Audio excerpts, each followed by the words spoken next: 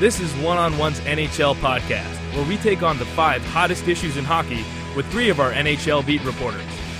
It's time to go 5 on 3. Welcome back, everybody. This is 5 on 3, WFUV's NHL podcast. Today is Friday, January 25th. Happy All-Star Weekend, everyone. Matt Costantini back with Chris Hennessy. Jack Caldwell is making his return. How was break, Jack? We haven't seen you in a while. Break was good. I was actually here a lot. I had pretty much 2 morning casts on FUV a week. I was doing a lot of production work for basketball games, so I found myself in this studio 3-4 times a week throughout a lot of breaks. So a lot of back and forth between Connecticut and Rose Hill. I bet. So, guys, we got a lot to get through today. A lot of news coming in this NHL bye week. Obviously, there's no games. So news is bound to happen somehow or one way or another. Easily the biggest piece of news is Peter Chiarelli, general manager of the Edmonton Oilers, was officially fired a couple days ago. About time. Yeah, about time. He was informed that he was being let go in the second period of his team's game in order to kind of give him a quiet exit from the building. Sounds like something from a mafia movie, doesn't it? Though? Like, just go through the back door. Just leave. So I've been quietly. I've had a lot of time on my hands recently, which is something I shouldn't be saying as a last semester senior. But I've started watching The Sopranos, and I just finished season 3. So you saying it sounds like a mafia thing, it really does to me now. Yes. So in my mind, this guy has to be the worst general manager in NHL history, right? Like, no, Mike Milbury was worse. And I know, I'm an Islanders fan, so that's why I'm saying that. No, Mike Milbury was worse just because of the volume of player he traded away. Like, Zdeno Chara and Roberto Luongo are still playing in the NHL, and he traded those guys away for Alexei Yashin and Oleg Kvasha. And if anybody out there has heard of Alexei Yashin and Oleg Kvasha, besides the trivia question, who got traded to the Islanders under Mike Milbury, let me know. So I'll take Milbury over Chiarelli in terms of worst general manager of all time, but he is close. But you look at the guys that he's traded. You look at the end of his tenure in Boston. He trades Tyler Seguin. Guy's a perennial 80 point, at least a point per game, if not more. And then he gets to Edmonton. He trades Taylor Hall to the Devils. Two years after he does that, he becomes an MVP. The guy he gets back, Adam Larson, hasn't turned out. Probably never will. He trades Jordan Eberle to the Islanders. He's still being a very productive player. And then you look at some of his draft moves. Nail Yakupov. That was not good. What are we doing with that? Who else was in that draft, though? I don't know. That's something that you'll look up while Jack and I talk. I mean, the fact of the matter is he got probably the best young player since Wayne Gretzky, and the team made the playoffs, and then they got worse. Yeah, easily worse. Yes. I mean, he gave a terrible contract to Cam Talbot based off of 1 year where he was a very good backup. With one of the best defenses of the last 15 years in front of him. Exactly. I think that move alone might kind of show you what Chiarelli was about. Not even the trades, which we could talk ad nauseum about because of how bad they are. But giving a career backup goaltender like Cam Talbot, who was old at the time that he got the contract, he played decently the year they went to the playoffs. Can't fault him for that. But then he showed his age, got bad, and they're still on the hook for a lot of money, and now he's a backup for them. And then they just paid Mikko Koskinen $4.5 million a year. So now they're paying. How much were they paying Talbot? Did you say? I don't know. It's a lot of money per year for 2 goaltenders. Like it seems like goaltending is the most important position in hockey, and I would argue in all sports, but that's a separate conversation. And he's paying a lot of money into that position while paying, as Jack said, the best young player since Wayne Gretzky, 8 years, $100 million, which every single general manager in the league would sign up 4.5 cents. Yes, absolutely. So there are signings, I'm looking at this. So Koskinen, 13.5 over 3. Draisaitl, 86 over 8. McDavid, 100 over 8. Russell, I don't even know what that is, 16 over 4. Chris Russell. Lucic, 42 over 7. Sekera, 33 over 6. And Letestu, 5.4 over 3. That doesn't seem too heinous, but Lucic, 42 over 7. I mean, come on. In 2016, too.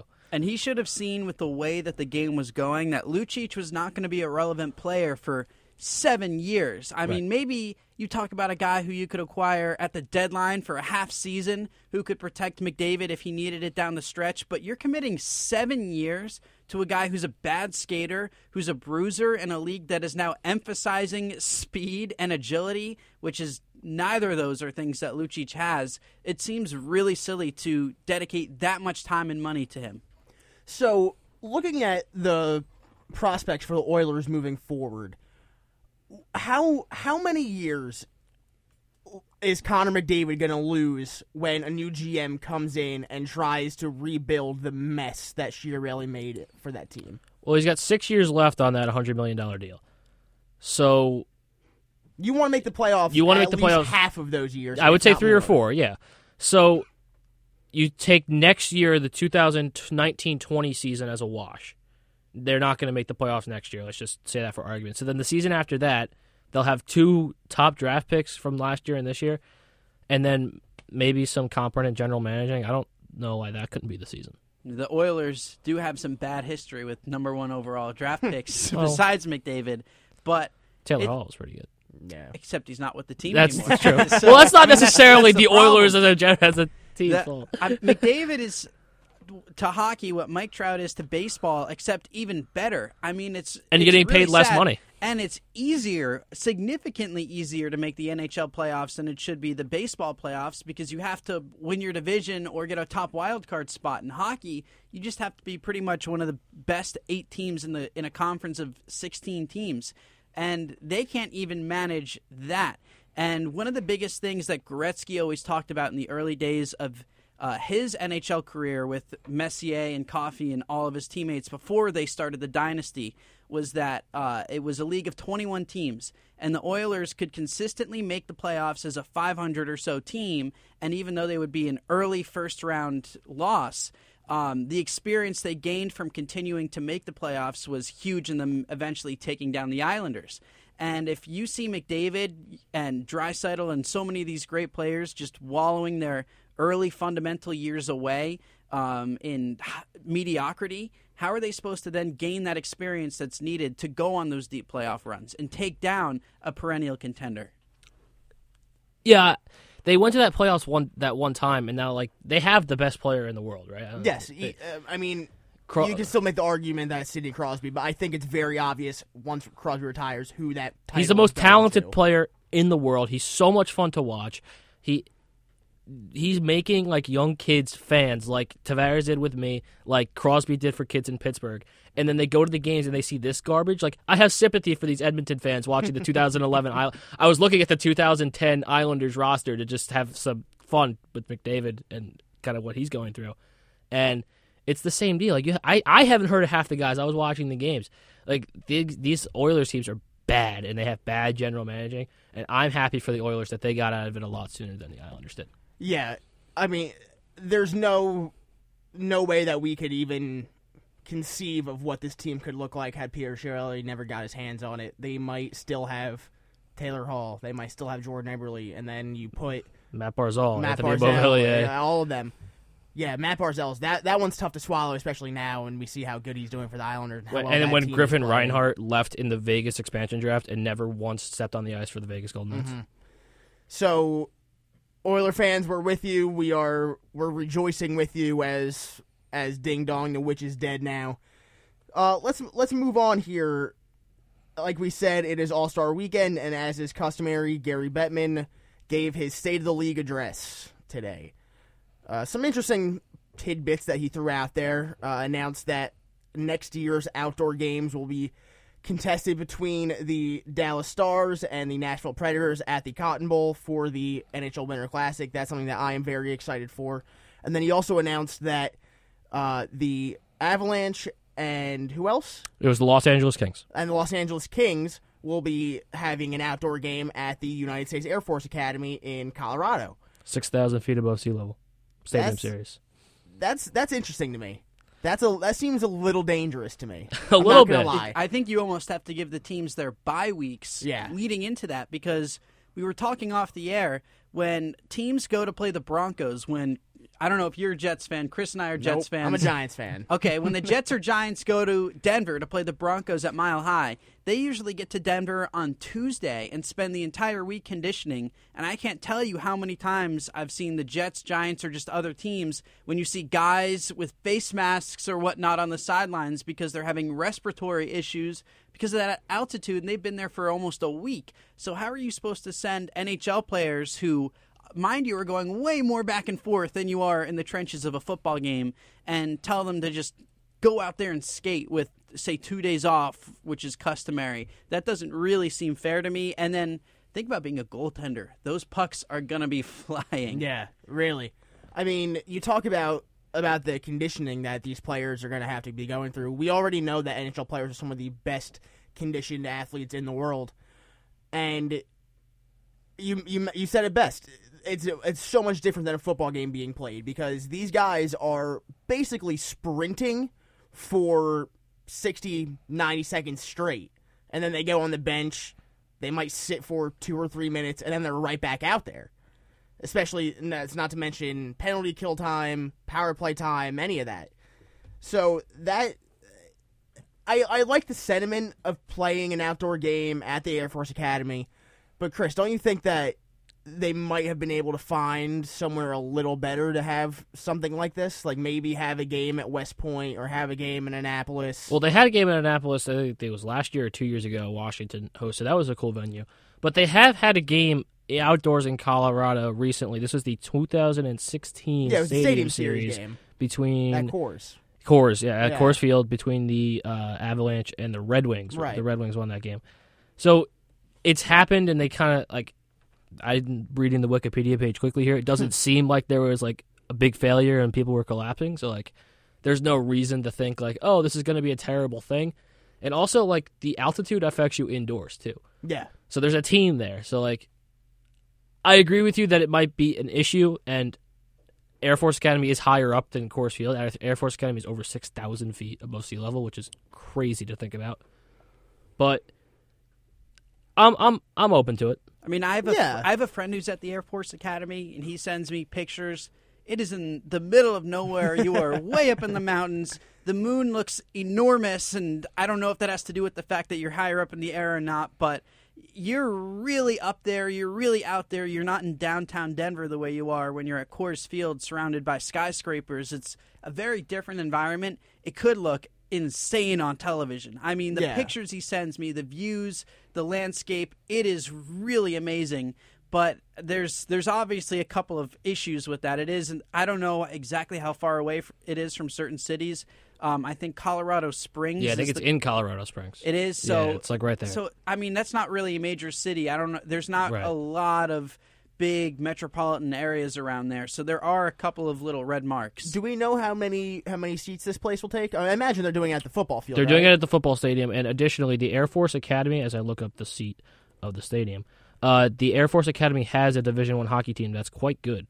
That's right. And yeah, they were are. in the tournament last year, and their jerseys are sweet, by the way. And they are very good, and they have a facility, so they will have a facility to skate at and all that.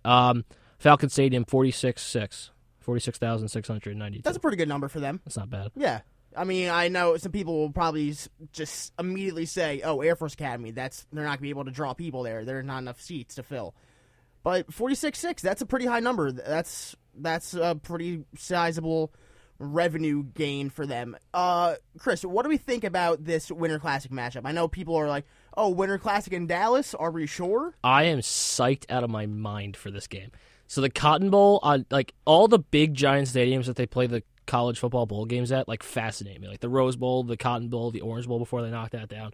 Just like the fact that somebody decided, and the Coliseum in LA as well, like the fact that they decided to build this giant concrete stadium that fills 100,000 people in it. Like who thought this was a good idea?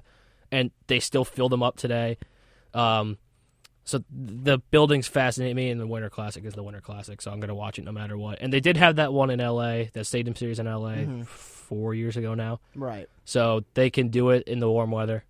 So I'm not too concerned about it. I think it's going to be really cool. So something that was just coming to me as Chris was talking there, they might have a bit of a scheduling issue on their hands here.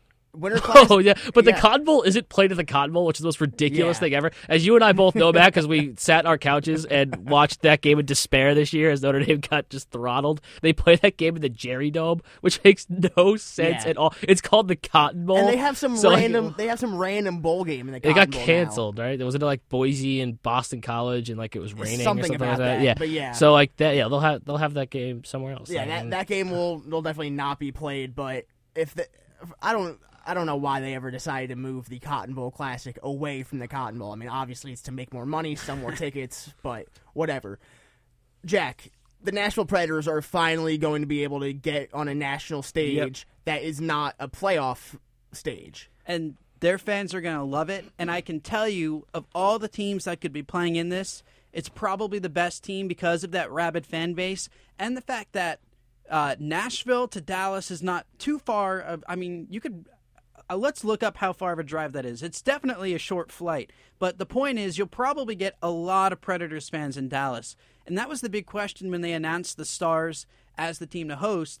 There were a lot of rumors floating around that the Rangers were going to be playing them because the Rangers draw and the Blackhawks too. The Blackhawks. What about the Penguins? Are they also rumored to play Yeah, them? I mean, What are the Sabres? but to be realistic, you need teams that have a presence in other cities.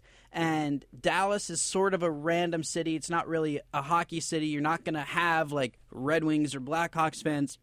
There's New Yorkers everywhere, though. So you're probably going to get a good amount of Rangers fans. But I think it's really smart to have another Southeast team. It's a close drive. It's a close plane ride. You'll probably get a lot of rabid Predators fans there, and I think you'll have a great fan environment. So we've mentioned that they have done outdoor games in warm weather cities before. I mean, they've done games in LA, they've done games in San Jose. Now they're doing this Winter Classic in Dallas. What does this mean in terms of potentially getting these big stage games like the Winter Classic? Because I know the Stadium Series games are fun and everything, and people will obviously go. It was just annoying when they had like 4 a year. Exactly. And they don't hold the same prestige that the Winter Classic does. Right. If this goes well in Dallas and they don't have any ice issues, if they don't have attendance issues, could we potentially see games being held in Los Angeles at the Coliseum? Could we see be games insane. being held, I don't know, I want to say at Chase Field, but who's going to go see the Coyotes play in a Winter Classic game? Nobody goes to Coyotes to see them play Exactly. regularly, so like nobody. So, but does this potentially open the door for warm weather cities getting this big game? I think it opens the door for Nissan Stadium in Nashville. That'd be pretty cool. It's not a bad idea. I think it does, just because the NHL proved once that they could do it in LA. So now, like they're saying, oh, here's 4 years later, we can do it again now in Dallas. And if there's no issues, then yeah, absolutely. Or what if we go somewhere in Florida so the Lightning can get that outdoor game because they've been one of the best teams in the NHL over the past 3 years.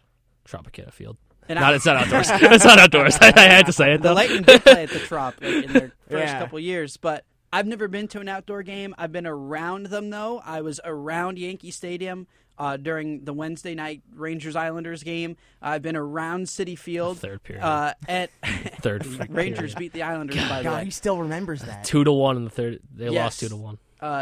But anyway, the carnival atmosphere around those stadiums and the energy is amazing. And what a better way to spread the game than to do these sort of events. And the one minus that I had in my experiences and that I've heard is the cold weather is brutal. Oh, absolutely. It's so bad. I mean, New Year's Day at Citi Field for the Rangers, I think it was close to 0. So if you're putting these games in warm weather cities, there's really no reason why anyone shouldn't have an amazing time. Yeah, I remember the Penguins Sabres game. I remember It's the greatest game ever. I'm sorry, that's the greatest game. That's like one of the greatest regular season sporting games of all time. And then he was fantastic. I remember the Red Wings game that they played at the Big yeah. House Yep. when That you was could, awesome, where you too. could barely see what was happening on the ice from all the snow falling. So in terms of fan enjoyment, it's not the best for them. So maybe going to these warmer cities will entice people to come to these games and actually have a good time. Yeah, that's funny. You were talking about the carnival thing. When they had it in LA, they had like beach volleyball in the outfield because That's they had it at like Angels Park in LA, or they have it at Dodger Stadium. I think it was at Dodger Stadium. Yeah, Let me look quickly. It's right here. yeah. So But yeah, they had like beach volleyball out in the out in the outfield. Yeah, it was Dodger Stadium, Anaheim against LA.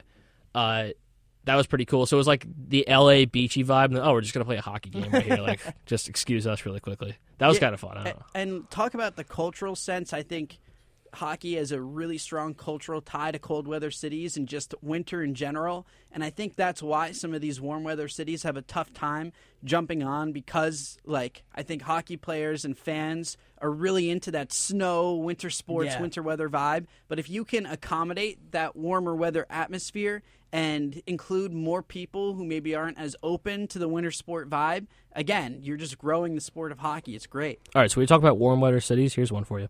There was an exhibition game on September 27th, 1991 at Caesars Palace in Las Vegas. The Kings beat the Rangers 5-2. 13,000 people went. I was just about to say, how long until the Vegas Golden But like an outdoor game? That would be cool. And also the Raiders are building a stadium there, so maybe that'd be cool. I'm looking at the list of outdoor games. That'd be pretty cool. So we're obviously very excited for next year's games. One other thing that Gary Bettman was talking about today, and something that we are going to see happen tonight and tomorrow at the skills competition, and then the All-Star games themselves tomorrow, and then as far as even all of next regular season is concerned, the NHL is now going to be using some technology that they are going to place on the players themselves and inside of the pucks used in games that will be able to more accurately track all kinds of data, player speed, intensity, how fast they skate, how far they Exactly. skate.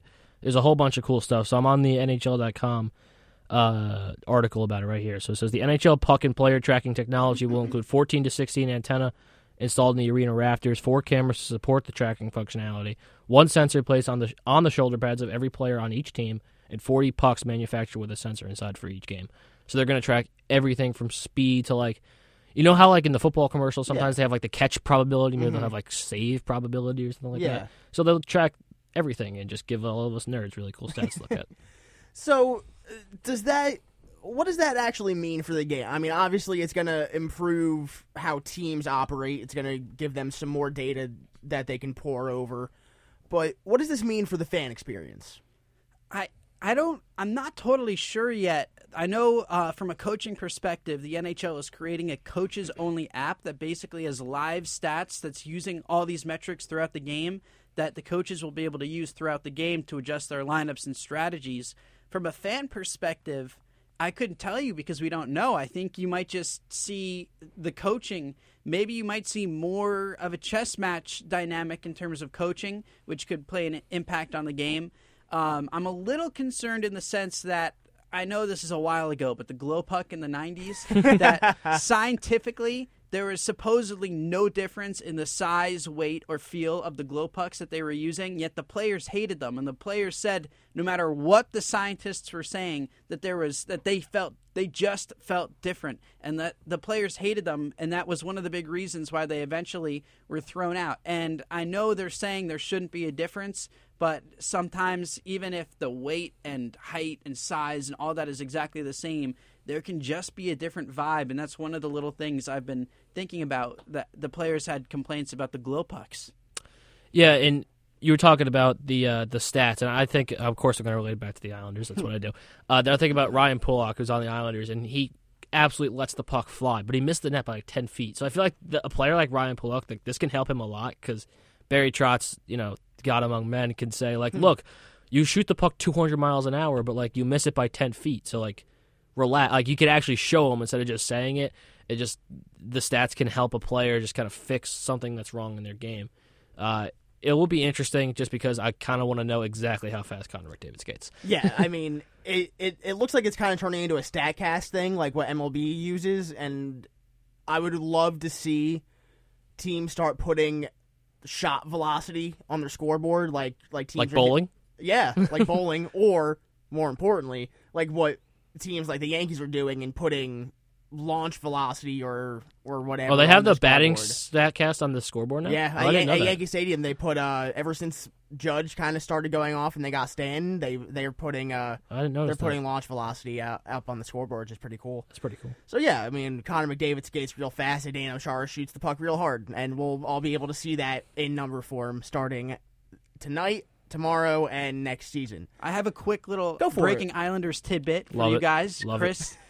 So Gary Bettman said that the league has final say in where, if the Islanders will make the playoffs, where their home games will be. Boo. The fans are pushing for the Coliseum, but course. Bettman's Is comment pushing was for Brooklyn. that the Bettman's basically was sort of leaning towards the Barclays Center because it has more seats. It's Of in a course. bigger city and it has more luxury seats. He was asked about if the Islanders will play all their games at the Coliseum next year. Bettman said no comment. It's Yeah, still that's set all. for a half schedule between the Coliseum and Barclays. He's from Dix Hill, so he just doesn't care. And then I finally, can't. there's been, I guess, some objections in Nassau County and in Elmont, Yeah, New York, so- about the Belmont Stadium. And Bettman said he still thinks it's happening, but he said it's looking good, but he didn't really guarantee anything. But it looks like the Islanders might still have more to play at Barclays than we thought. Quick story. So I'm also from Connecticut. My dad's from Long Island, so that's how I'm an Islanders fan.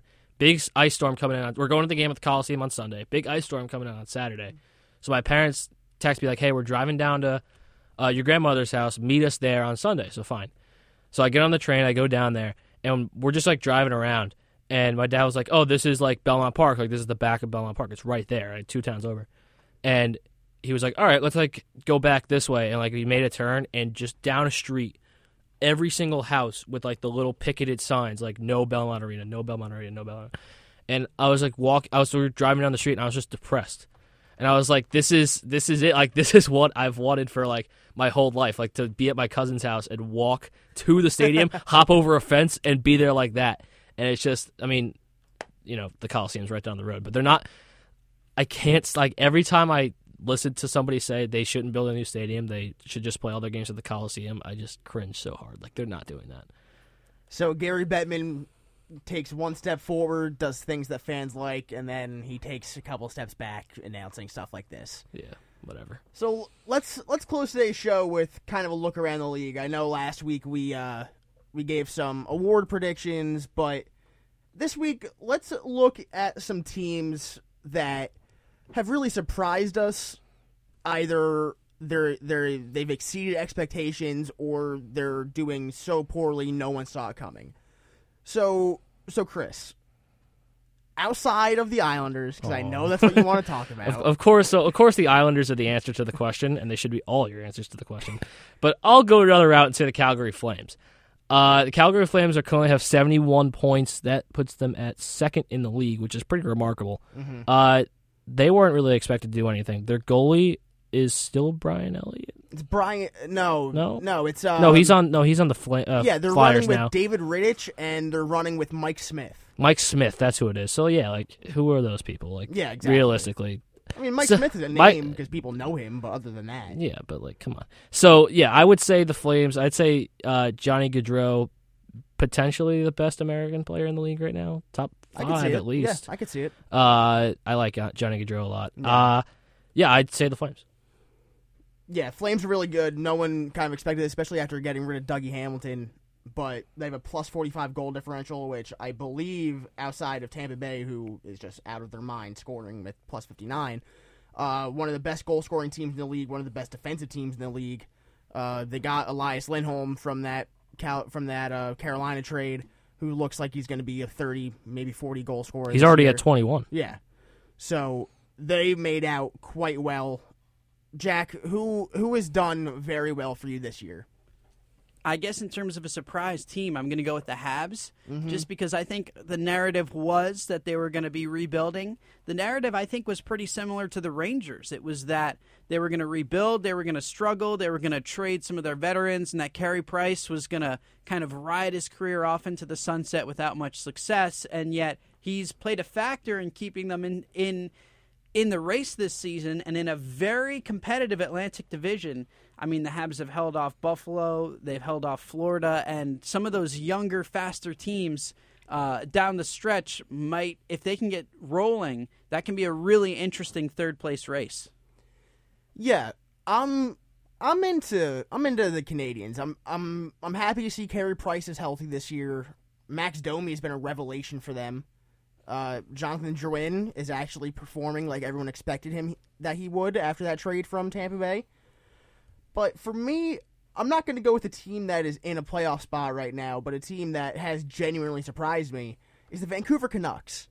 This has been one of the worst teams in the NHL ever since they lost that heartbreaking Stanley Cup to the Boston Bruins. Ever since they burned the streets of the Yeah, city ever down? since they burned their city to the ground.